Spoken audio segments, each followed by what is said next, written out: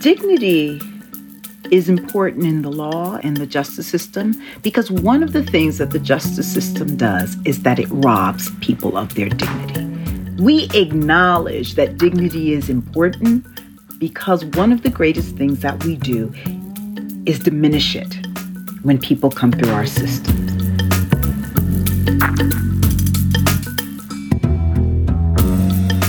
Hi, and welcome back to Amicus. This is Slate's podcast about the courts and the law and justice with a capital J. And we are into our summer series where we look at some big books, movies, podcasts, whatever, that made a huge difference to us. And this week, we are talking to Judge Victoria Pratt. Her new book, The Power of Dignity, was published this past May by Seal Press. As chief judge in Newark Municipal Court in Newark, New Jersey, she spent years thinking about how justice could actually be delivered to defendants and how, as judges, there is a part to play in building back trust in the justice system. When I read her book this past winter, and disclosure, I did blurb it, I was really struck by the ways in which Judge Pratt thinks about centering dignity in justice. It's a word that we don't use often enough, and it has a real place in public discourse. It's really informed the way I think about justice right now. My only other coda is that we need more judges on this show. We've had a couple. Judge Robert Lasnik came on. It's really important for the American public to hear from judges and former judges about how they think and what they do. So to all you judges and former judges out there, please take a page, literally, from Judge Pratt's book. Don't just write books. Be on shows, be in the public discourse, because we need to hear that you are real people. It's part of why the integrity and the dignity of the court is something that feels so elusive. So with all that, it is such a joy to introduce the Honorable Victoria Pratt. She served as the chief judge of the Newark Municipal Court, is a professor at the Rutgers Newark School of Criminal Justice, and she is taught at Rutgers School of Law. Her TED Talk, How Judges Can Show Respect, has been viewed over 30 million times. Judge Pratt, welcome to Amicus. Thank you for having me on. I always say judges don't get invited to the party, so it's nice to hear that you actually want us to come to this one. Yeah, I mean, I really do feel as though the beating heart of this book is that judges have such a role to play, not just in seeing people and hearing people and doing justice, but in rebuilding the integrity and the dignity of the court system itself. Like, this isn't just a project about, oh, we need to see the dignity in the defendants that come before us. It's that we have to rebuild trust.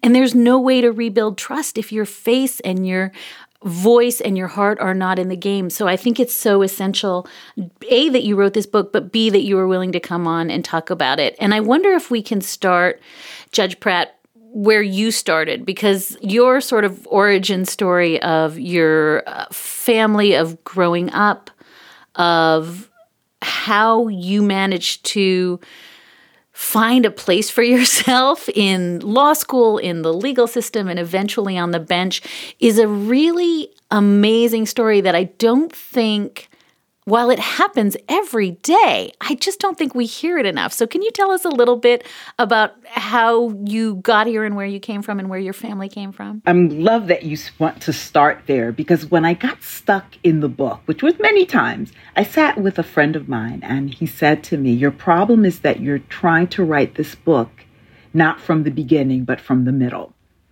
And I think that if we all really go back to the beginning, it will improve how we serve as professionals and servants on the bench. So I'm the daughter of an African-American garbage man who was born in the 40s. He was born in Harlem, USA, as people from Harlem believe it's his own state. And he spent most of his summers in the segregated South. And that really framed and defined who he was as an African-American man raising children. My father never felt like he had the full rights of citizenship in this country. And that's challenging because he was a citizen of this country, but never felt that he fully could act and be without there being a penalty for his existence. I remember seeing someone come to our house, an elderly white man came to our house to get my parents involved in one of those predatory mortgages. And I remember being so frustrated watching my father be deferential to this old white dude who was in my house. And he would say, yes, sir. Yes, sir. And I was like, why are you doing that? But I didn't understand, and I didn't fully understand until much later, was that my father was responding in survival mode because he had to behave a particular way to survive as an African-American man in the 40s and the 50s in this country. And fortunately, his children didn't have to behave that way. But it really shocked me when I learned why he had to behave that way. Initially, as a kid, I felt ashamed. Like, why is he looking down? I now understood that looking white men in the face, in the eye in the South, could be his death warrant. And so how do you put those things together and then raise children to be healthy and not afraid in this country? Soy la hija de una peluquera dominicana. I am the daughter of a Dominican beautician who came to this country for a better life for her unborn children. So first generation, I grew up in a household where I was the eldest English-speaking child. And so that meant that all of my mother's friends and our families turned to me to help them resolve their issues, particularly navigating government systems, which I, at that point, at 8 and 9 years old, understood how difficult it was for a person to just navigate a system that was supposed to be set up to help them, but in fact, it did not. And so learning how to advocate for people at an early age. But my parents made sure, and maybe because they were treated with such little dignity, maybe because they were treated with such little respect, ensured that their children behaved in a different way. And so I was taught to be respectful no matter how people looked or how they behaved. My mother had a beauty salon in the city of Newark, and it's always ironic. It's 4 blocks away from where I became the chief judge. Who would have known that little kid who was running from beauty salon supply stores to beauty supply stores would later preside over justice in the same city. But watching how my mother engaged people. And, you know, we always say, I'm never going to become my parents. I'm not going to become my parents. And then the day I'm sitting on the bench and I'm channeling her and I'm like, wow, Miss Elsa is here. And so when I got on the bench, it just made sense to me that I would see the humanity in people, that I would be engaged in human-centered justice, and that I would understand that there were circumstances that brought people into the justice system. Sometimes they'd bring people out of custody and they're like, how'd you become a judge? You're Miss Elsie's daughter, because that's who I am. And I'm like, oh my God, you got to take them back because I know them from the community. And they're like, what is Miss Elsie's daughter doing on the bench? But this idea that I knew a person, I saw a person, and that I had been serving in this community before I became a judge. Obviously, I respected the law because I became an attorney so that I could do that. I think so much of it was that I became this kind of judge because I was sitting on a bench and I was sitting in a justice system where I would see Black and brown bodies get caged before they got an opportunity to shine their brilliance on the world. And what that meant to me. I saw a system that pushed the mentally ill, the poor, the marginalized, the vulnerable through it, shoved them through it, and then penalized them for being poor, Black and brown, and mentally ill. And I decided when I became a judge, I didn't become a judge because I thought the system was perfect. I knew the system was broken, but I committed myself that I was going to ensure that everybody who came before me got justice, that I delivered justice to every person who came before me.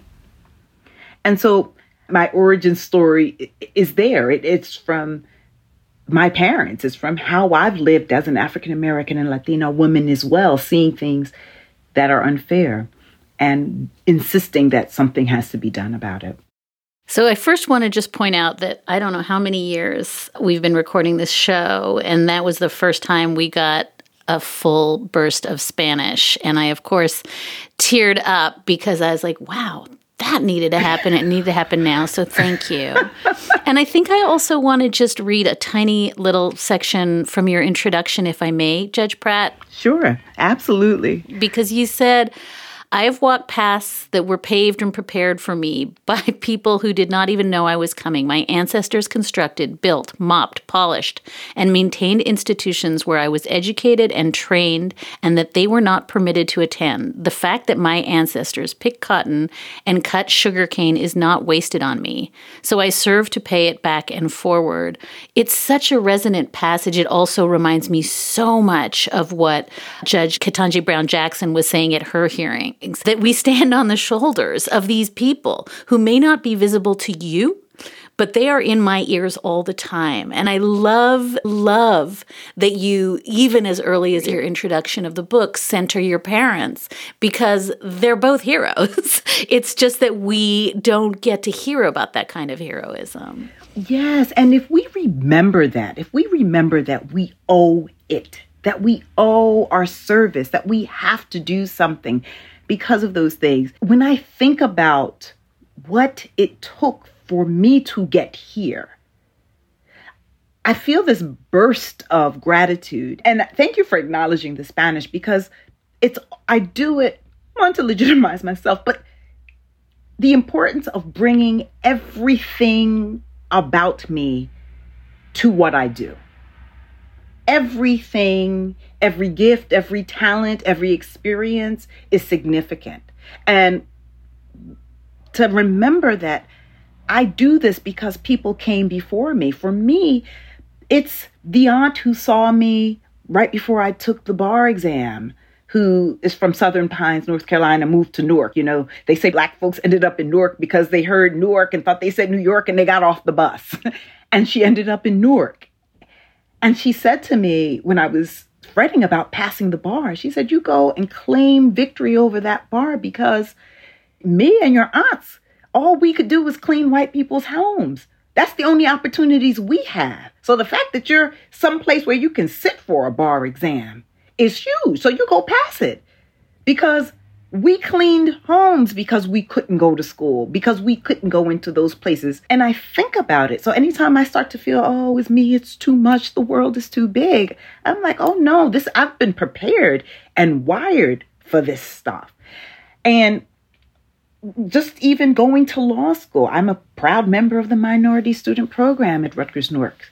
But that is because during the rebellions in Newark, the people in Newark did not let Rutgers University off the hook. They went there and said, you put people who look like us in this school.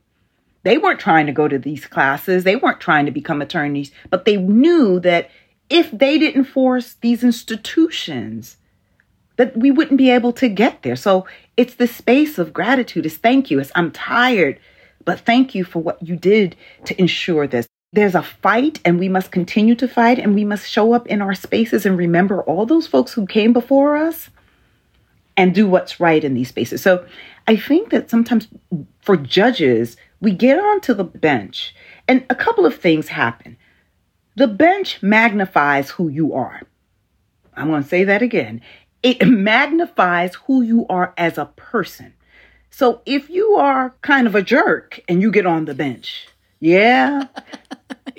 Right. And when you get on the bench, oh, goodness, that gets magnified because now you're not wearing a robe. You're wearing a cape and a crown.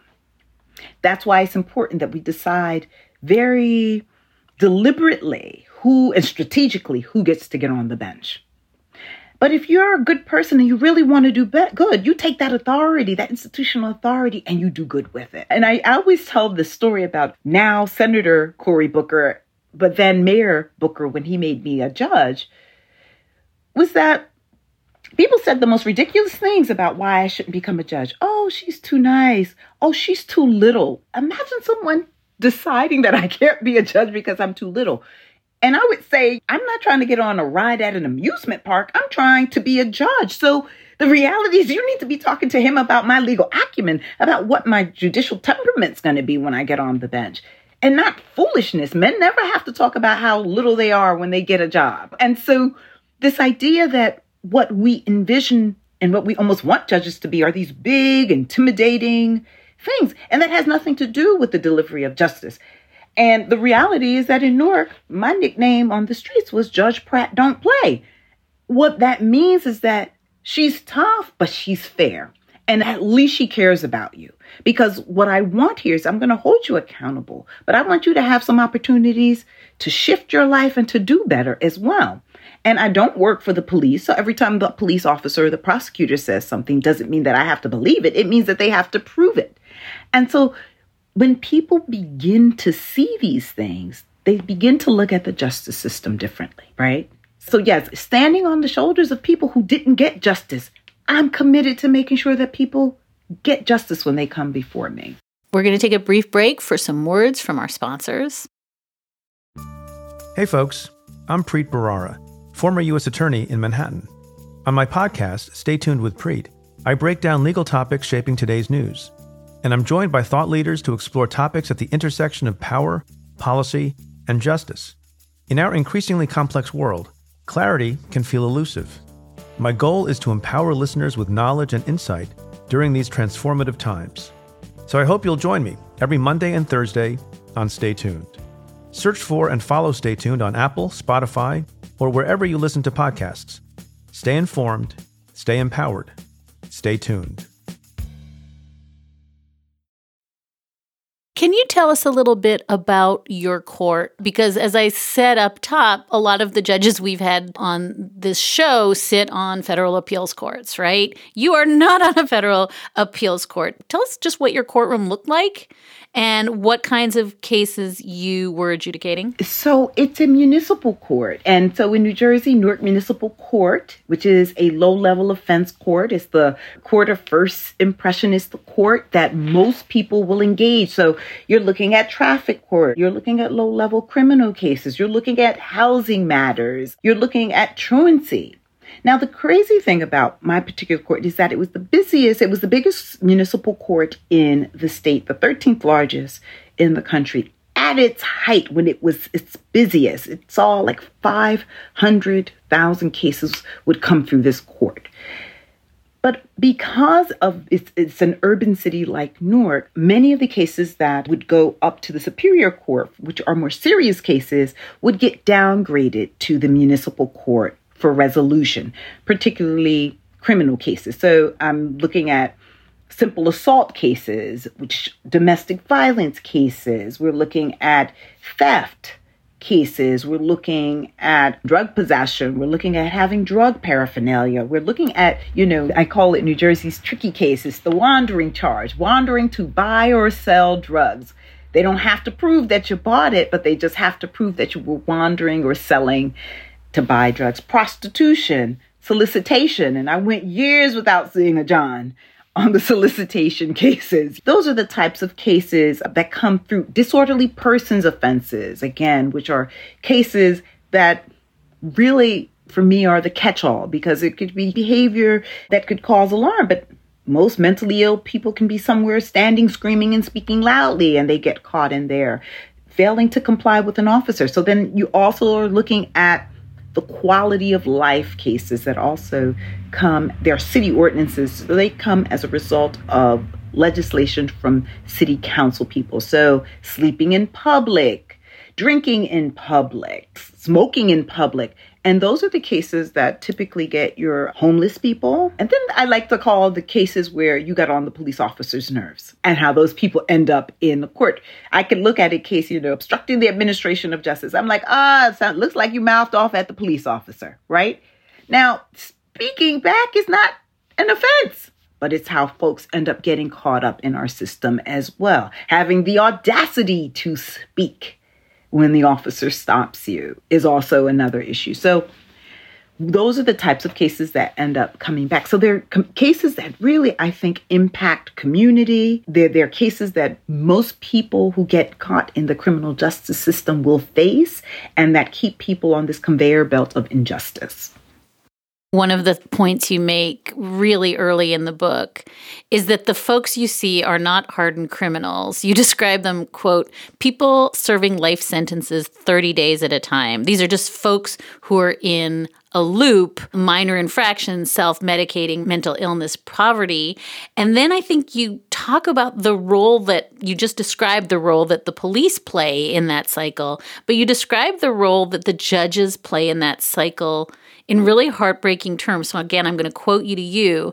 You say, "We weren't delivering justice. Judges were reduced to ineffective bill collectors, imposing fines we knew would never get paid. The most vulnerable in the community routinely received quality of life tickets for having the audacity to exist when they could not afford housing. We were voyeurs, observing the worst parts of their lives. We punished them for their hardships. It was as if the green monster were lying in wait for people to make a mistake. As people went about their day, it seemed the justice system officials could leap out in a gotcha moment and swallow them whole." And so what you just described and what you're describing in your book is just this completely predatory system where once you are just in this pond of out of luckness for whatever reason, poverty, race, mental illness, a history of former infractions, it's as though this predatory, and we'll talk about the sort of actually monetizing poverty because it's a part of this system. But you just become the person who just keeps tagging people for that. And that's not, as you describe it, anything close to justice. That's just the absolute, what's the word? It's the absolute opposite of doing justice. It's the antithesis to justice. There you go. That's the word I was looking for. How is it fair that I take a plea on a case? It's a failure to comply with the officer's command, which is move. Now, if I'm mentally ill and having auditory hallucinations and the officer says move, I don't know who's talking to me. That's real.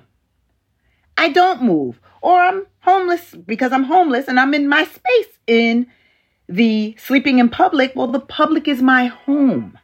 The public is my home because instead of addressing the social ill, which is my homelessness, city council, legislators have decided to criminalize it and not address it. And that criminalization of my homelessness is now an ordinance that tells the judge to give me either 30 days in jail or a fine. And now the prosecutor asks the judge to give me a fine. And I say, sure, why not? Because I have to move a case, right? I've got tons of them. But I look at this defendant and I'm like, Madam Prosecutor, have you noticed that he's not wearing a shoe? If he had $5, he might go buy a shoe. He might get a shoe. But he's definitely not going to pay this $80 fine and the $33 of court costs. It's not going to happen. And then what happens in this space is that now I take that plea, but it doesn't serve the interests of justice. So it's a lie. So I'm engaged in this hallucination. And then when he gets picked up for not paying the money, then I have to engage in another form of hallucination, which is revising a time payment. So when are you going to pay me this money? Because that's literally the conversation. When are you going to pay me this money that you said? All he wants to do is get out of my courtroom. And he's like, well, I'm going to give you $100 when I get my check. What check? I know there's no check. But even if there is a check, I know that a heroin addict, if they get $10, they're buying heroin. So this conveyor belt, and we engage in it. And it's embarrassing to kind of engage in this lie because that's what it felt like, a lie that I was engaged in. And then you create this space where the city believes that people owe them money that we knew did not exist to be paid in the first time. And so once again, on the backs of poor people, on the backs of the mentally ill, on the backs of the marginalized, the city is expecting revenue. And that's not service. That's not what legislators are called to do. That is not what the executive branch is called to do. And because there are poor people that nobody cares about, because there are marginalized people, this cycle continues to happen. And so if you get a ticket, even if it's a traffic matter and you have money, you pay that and take yourself to your job because it's cheaper to pay the ticket than it is for you to come sit at the courthouse all day. But if you live in a space that's heavily policed, so in the city of Newark, there are about 26 agencies that write summonses and complaints. So that includes the local police, New Jersey Transit Police, the 3 universities that have their own police force, the county police, Conrail, Amtrak's police. So even if you work in Newark, the chances of you being stopped by the police increases. But if you live there, and if you live in a community, in a part of the city that is especially police, meaning that police operations are focused there, then your chances of being stopped and getting caught up in this cycle increase. And as I mentioned earlier, it could be how you respond when the police stop you, what's on you, your failure to clear a corner when they command you. People have this assumption that, oh, if they got a ticket, if the police got involved, obviously they did something. If the police got involved, if the police arrested you, well, obviously you're guilty. So that's why I call judges to you need to understand your communities. When I drive down the street and I see a line at 7 o'clock in the morning and it's a doctor's office that also has a pharmacy connected to it, and I know that the people that are in the line are addicted to heroin and opioid, what are they giving away for free in this space? What I know is that people who have Medicaid and Medicare, you can give them a prescription for 56 Oxycontin. And those 56 Oxycontins are now going to be on the street. So it's not just looking at the low-hanging fruit, because that's what we get. I'm concerned about this doctor who's prescribing this and how this impacts the drugs that are in my community. It's not as clean as people think. But again, if we just say, oh, all these people are bad, that's why the opioid crisis was interesting, because once people started to see their children, it was never a crisis to me, because I had been serving the white children from wealthy suburbs who were taking the bus to Newark to buy drugs. And then I was telling them, oh, you come here, you're going to do community service here. Because while they were doing community service, I knew that an older heroin addict was going to be in their ear about, this is what your life is going to look like. And I was getting them on the bus to drug treatment as well. So it's more complicated than these little presumptions that we have about people. And it has to be important, even if it's not your own child, even if it isn't someone who looks like you, because those same tough on drug laws now apply to the children of the wealthy who are coming through the system. So now we're looking at these things differently. I'm in my head connecting everything you're saying about criminalizing poverty to conversations we've had on this show with people like Vanita Gupta from the Leadership Conference, now from the Justice Department, who just talk about the ways in which we thought that Ferguson and the report around Ferguson would blow open the ways in which, if you are policing for profit and money and fees and fines, the system cannot possibly have the correct incentives. And one of the things I love in your book and your descriptions even now of what you saw in Newark is that the fallacy that this only happened in Ferguson is a fallacy, that it's everywhere. Before we talk too much about the sort of guts of your book is this notion of procedural justice. It's the guts of all the work you're doing on reforming the justice system.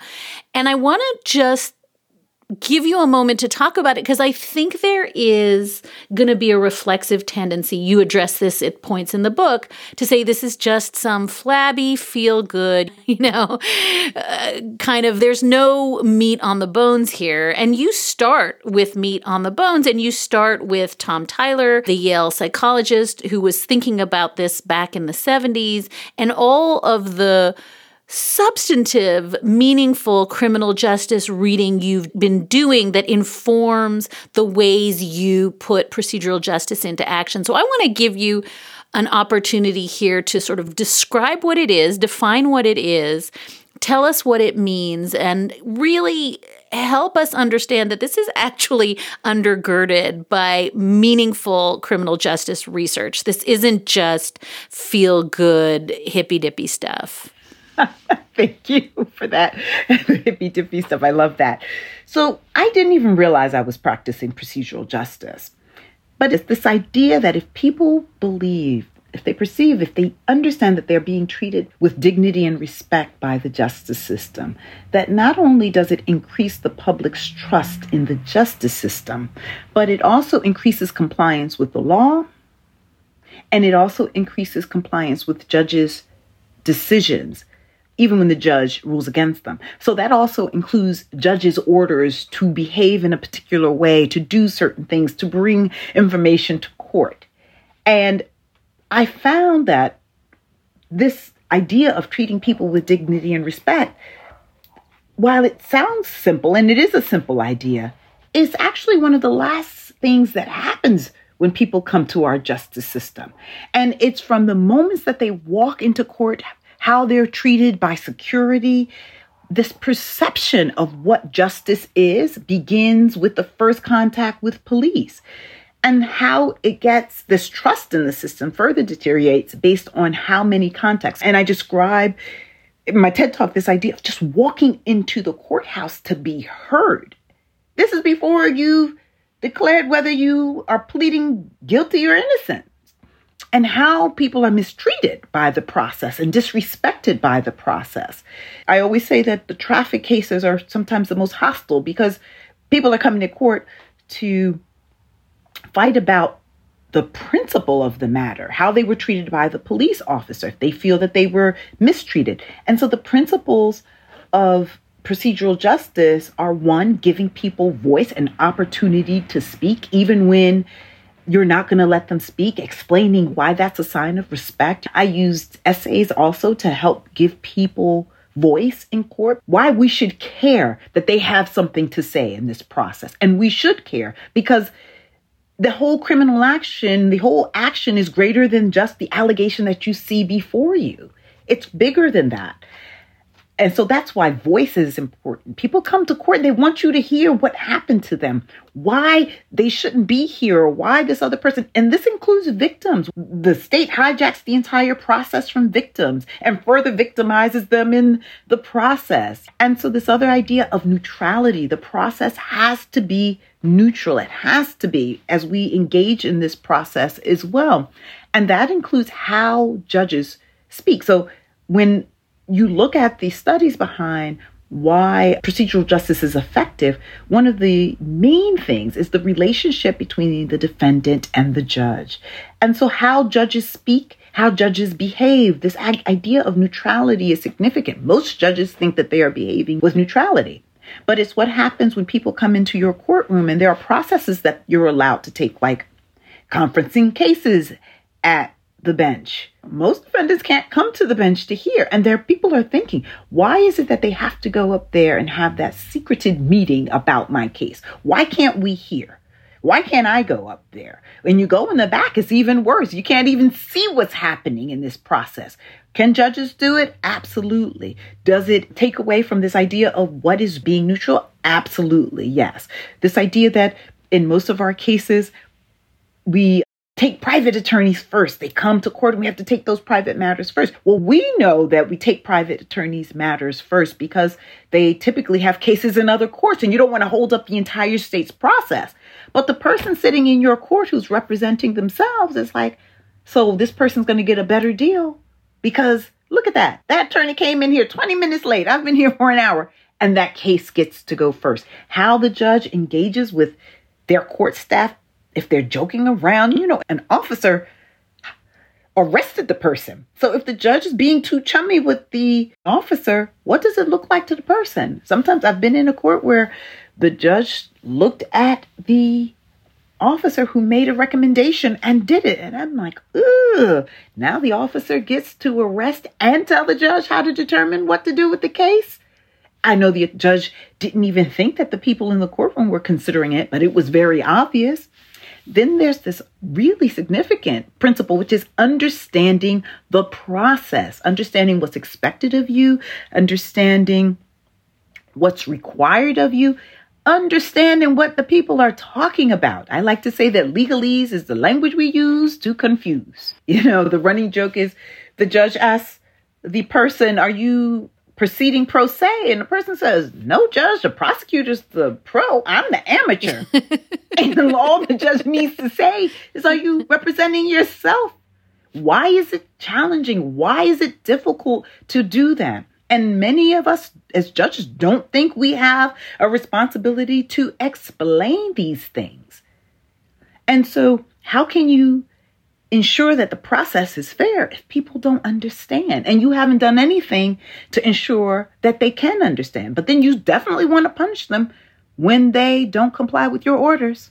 You definitely do that, even though you confused the hell out of them the entire time they sat in court. There's a part in the book that I talk about speed court, and I compare it to my experience with speed dating. How do you know what just happened? And we're looking at consequences that take away people's finances and take away their liberty. Why is it not significant? And the last principle, which is respect, making sure that people are being treated respectfully. And that requires you to know that saying good morning means something. Good morning. There's a jurisdiction that the judges are told that if they are going to make a negative ruling for the person, that means sending them to jail, not returning their bail, imposing a bail, that they're not to look the person in the eye. Yikes. Not to look them in the eye. I promised myself that no matter what I did on the bench, I would look people in the eye, because if I can't look them in the eye, I need to rethink the decision that I'm making, right? That's on me, not on them. Judges have said, you can read and write, can't you, when they're having difficulty understanding information, but all you have to say is, sir, are you having a challenge understanding the information in the documents when you realize there's a literacy issue? Literacy, they can't read your order, so they can't comply with any of it. And literally calling people what they want to be called when they come to court. Why is that so challenging? Sometimes people think that if they treat people respectfully, it diminishes them. And it's the actual opposite. It makes you bigger. I love that respect is contagious. I found that when I treated people respectfully, folks sat in the courtroom and they were like, wow, that judge is really respectful. So I'm going to behave a different way when I get up there. So they had this expectation that everybody's going to be treated the same. They expected fairness because they saw it before they got up there. And they also behaved respectfully. And so when they do these studies around procedural justice, they found that there was a significant reduction. They've done them mostly in drug courts because those judges practice procedural justice versus the traditional court. But they found that within 18 months that there was a significant reduction in the use of drugs or reporting because these folks felt a relationship of respect with the judge. The judge cared about them. The judge saw them. And I talk a lot about that as well, and of this idea that you should see people and hear them. So these are all requirements in delivering of justice. It shouldn't be optional. But I think that we as judges think that. When I see and sit with folks, I'm shocked. If I know the law and I'm confused about this process, what does this layperson understand in this process? And most importantly, your staff also has to practice this, because before you get on the bench, people have already made a decision about what kind of justice they're going to receive. And what we know is, I told you that the bench magnifies who you are. The staff will be whatever the judge is. They follow your lead. And I think that's in any organization. Whatever's happening at the top is what you receive as it trickles down. So if you're a respectful judge, your staff will also be respectful. But it also requires the judge to engage in leadership. If I call this person Mr. Smith, you can't call him Johnny. We treat everybody the same and respectfully in this place. Even for me, respect meant that I had to treat the whole courtroom like my living room. And if you come to my house, we treat everybody the same because I've invited them here. They've been summoned to my court and they can't decide not to come. And I remember having an incident where somebody was chuckling about a transgender person who was in the front. And I addressed it. Same thing, a person with mental health came and they were talking to themselves. I addressed it because this is my courtroom and I set the standard for how people behave here. You can have a seat outside if you can't be respectful of the people here, but this is a safe space because I force folks to come here. And procedural justice, you can do it for free. You can do it for free. And judges have had success all around the world doing this, just tweaking what they do in court. And there's a study that shows that judges, when women are asked a question, they move to the next question quickly. They don't give them enough time to answer the question. And so a judge understanding that says, oh, hold on, I have to check me because it's you. It's your bias. It's your perceptions of who people are. And you have to be, I hope you see this in the book, but I'm constantly checking the ego. I'm constantly reminding myself to check the ego. I'm constantly reminding myself that this doesn't always mean that. We will be right back after this short break.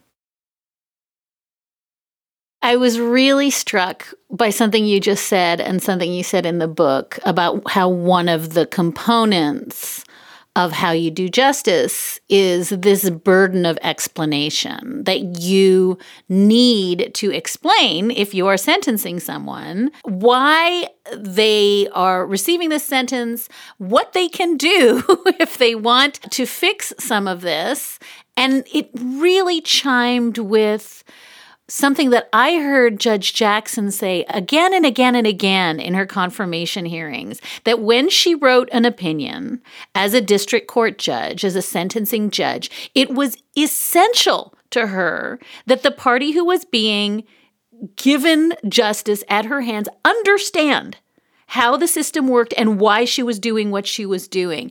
And I think because I read your book before I watched the confirmation hearings, I'm so struck by how, again, as you're saying, it's free, it's simple. But if you want people to believe that this justice system serves them, you have to explain to them that it's working for them even when they are the sort of recipient of what feels unjust. And it does feel as though, I guess it's a question I would love to address to Justice Brown Jackson, but I will address it to you. It is so important, especially when you come from communities. I think that's what's glaring to me, where people ignore you, where people ignore your right to have information, where you feel that you've never gotten enough information, that you make sure that everybody understands, and it is critical because to me, I didn't want to be on the bench and be irrelevant.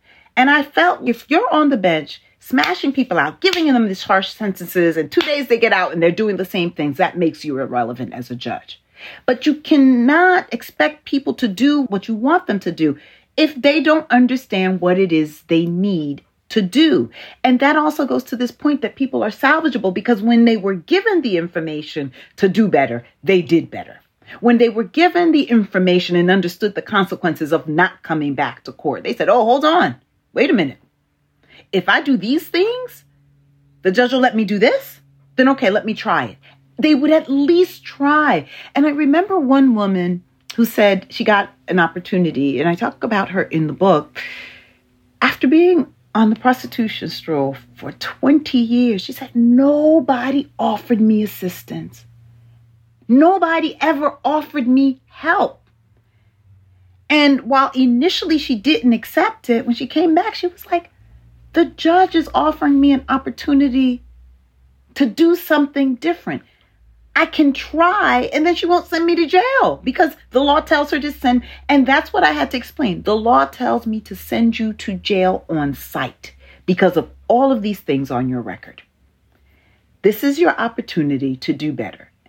And so this idea that people why shouldn't they understand? Just because they have issues with literacy doesn't mean I should punish them for that. Just because they don't have a college degree, the justice system is okay with punishing people because they don't understand, because they're not as educated. So who is it meant to serve?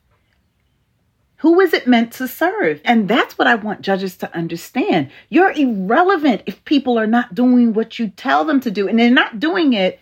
They're not disobeying your orders because they're bad. They're disobeying your orders because they don't make sense. And you're not telling them what to do. And so that's why I get angry about a lot of things, as you can tell.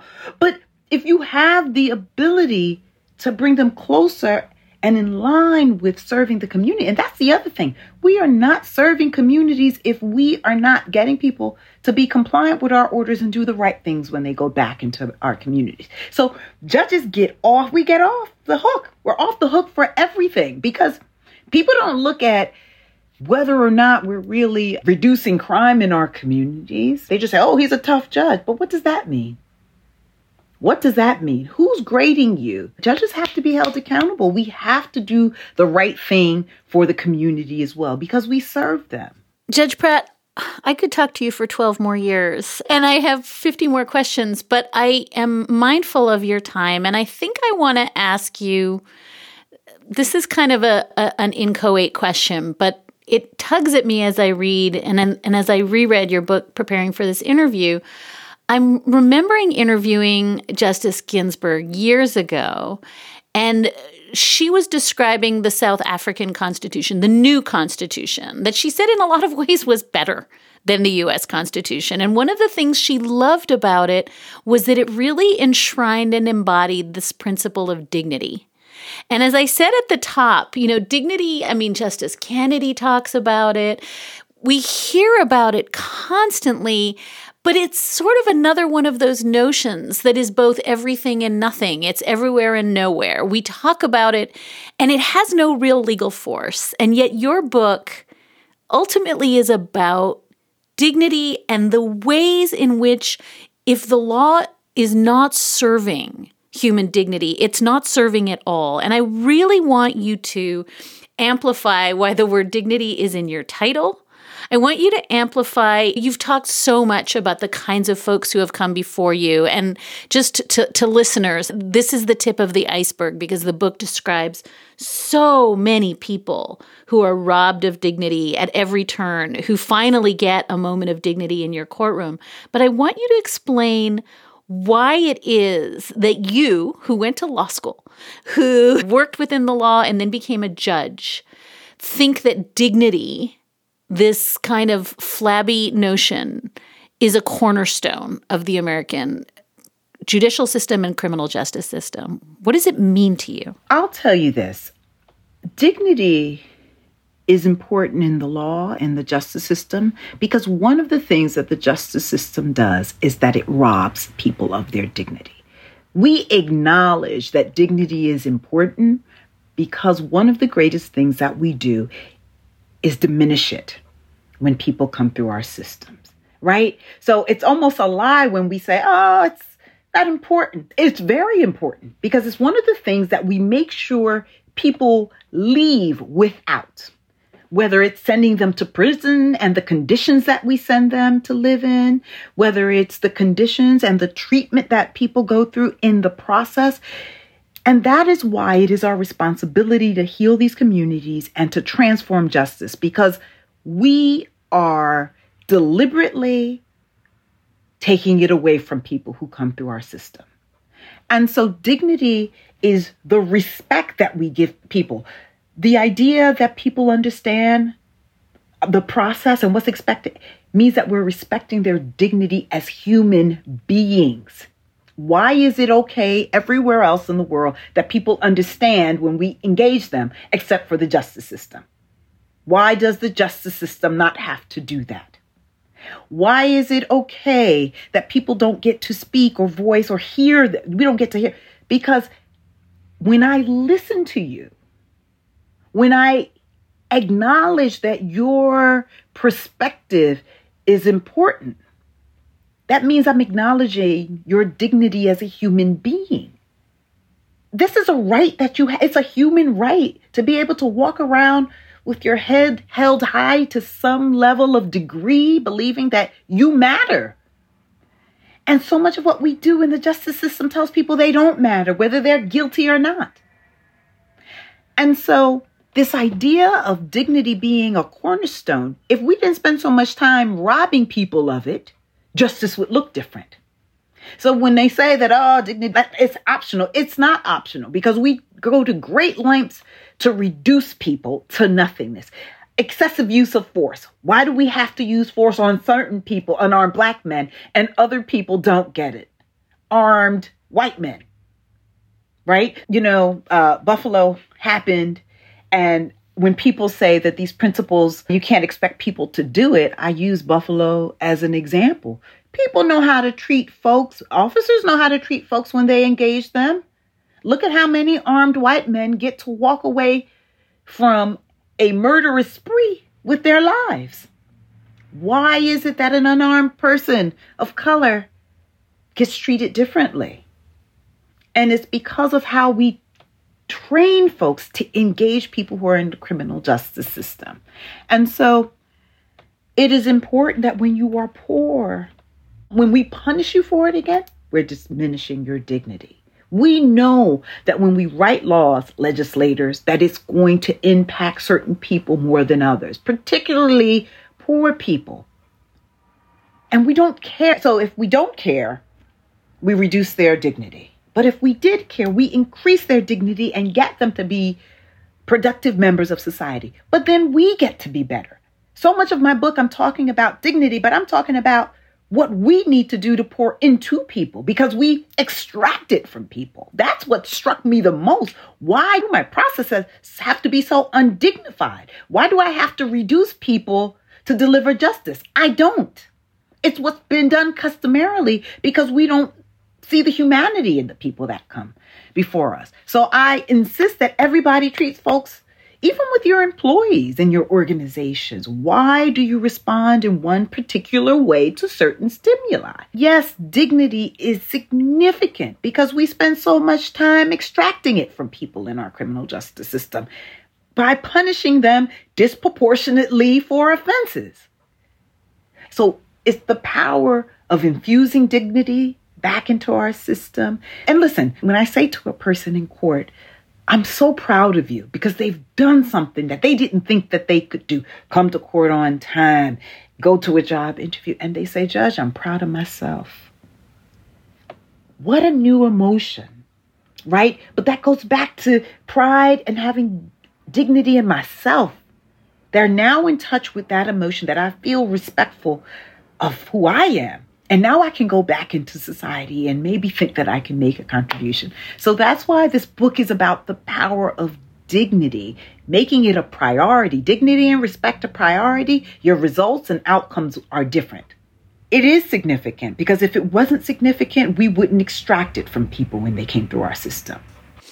Judge Pratt, the reason I love that so much is that it goes right back to where we started, which is that dignity is a two-way street. And that when I write and think about the Supreme Court and justices who are demanding respect and regard and dignity for the institution, but who don't put into practice all these principles we've been talking about for an hour about seeing people and hearing people and treating them neutrally and fairly and having predictable outcomes, all of the tenets that you have wound through the way you deliver justice. Dignity goes both ways, and it's not a thing you can demand as a judge. It's a thing you have to earn. And what you are trying to describe in this book is this two-way street where both sides need to buy in, and you are doing the work of saying, I'm in the middle of this, trying to get both sides to buy in. So I love where you landed because I think it's also where really every judge, every court, up to and including the Supreme Court, needs to land if we are going to repair this crisis of faith in the judicial system. Absolutely. And you talk so much about this idea of legitimacy. For people to submit to your governance over them, they must see you as a legitimate authority to impose rules and regulations. So when the Supreme Court does not care about its legitimacy in the eyes of the people, that trickles down to the entire system. People have to know that they are heard. People also have to know that there's predictability in these decisions that are coming out. The person who just came before me got one thing, and then now I show up and it's different. It can't be. People have to know that if I do that, this is what's going to happen to me. And it can't be different based on my race. It can't be different based on my economics. It can't be different because of any of those reasons. And it has to be fair. Let me tell you, people know when they're being treated fairly and not. They know fairness. So you can lie about it. But the people know when they're being treated fairly. And they know when your decision is not fair.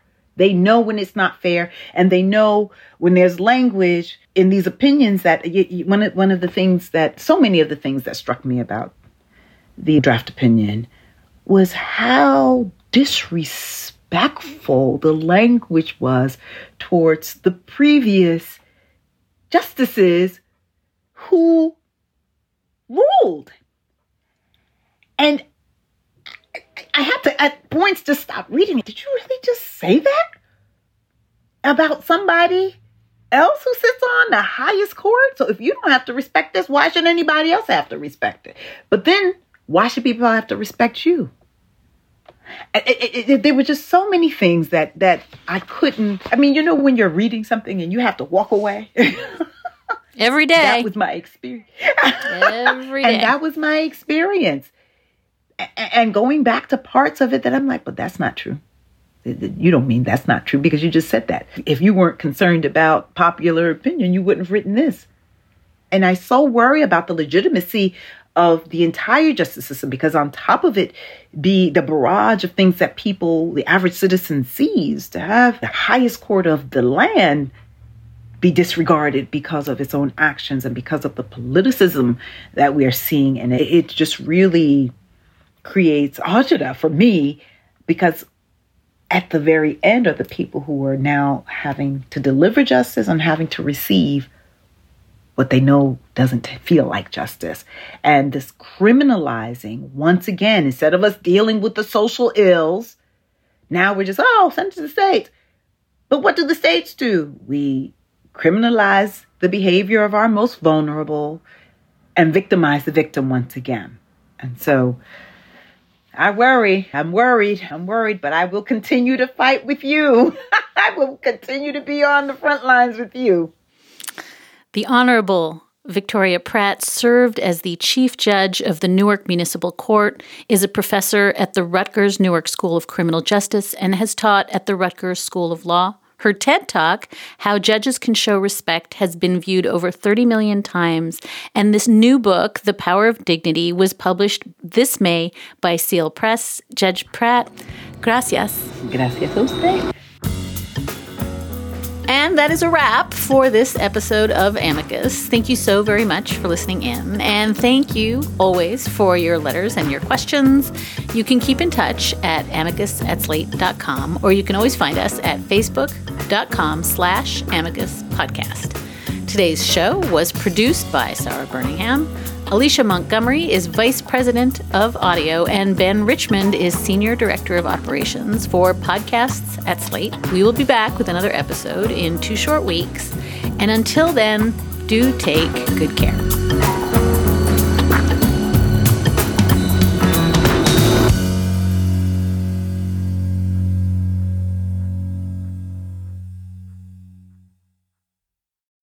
When you need mealtime inspiration, it's worth shopping Kroger, where you'll find over 30,000 mouth-watering choices that excite your inner foodie. And no matter what tasty choice you make, you'll enjoy our everyday low prices, plus extra ways to save, like digital coupons worth over $600 each week. You can also save up to $1 off per gallon at the pump with fuel points. More savings and more inspiring flavors make shopping Kroger worth it every time. Kroger, fresh for everyone. Fuel restrictions apply.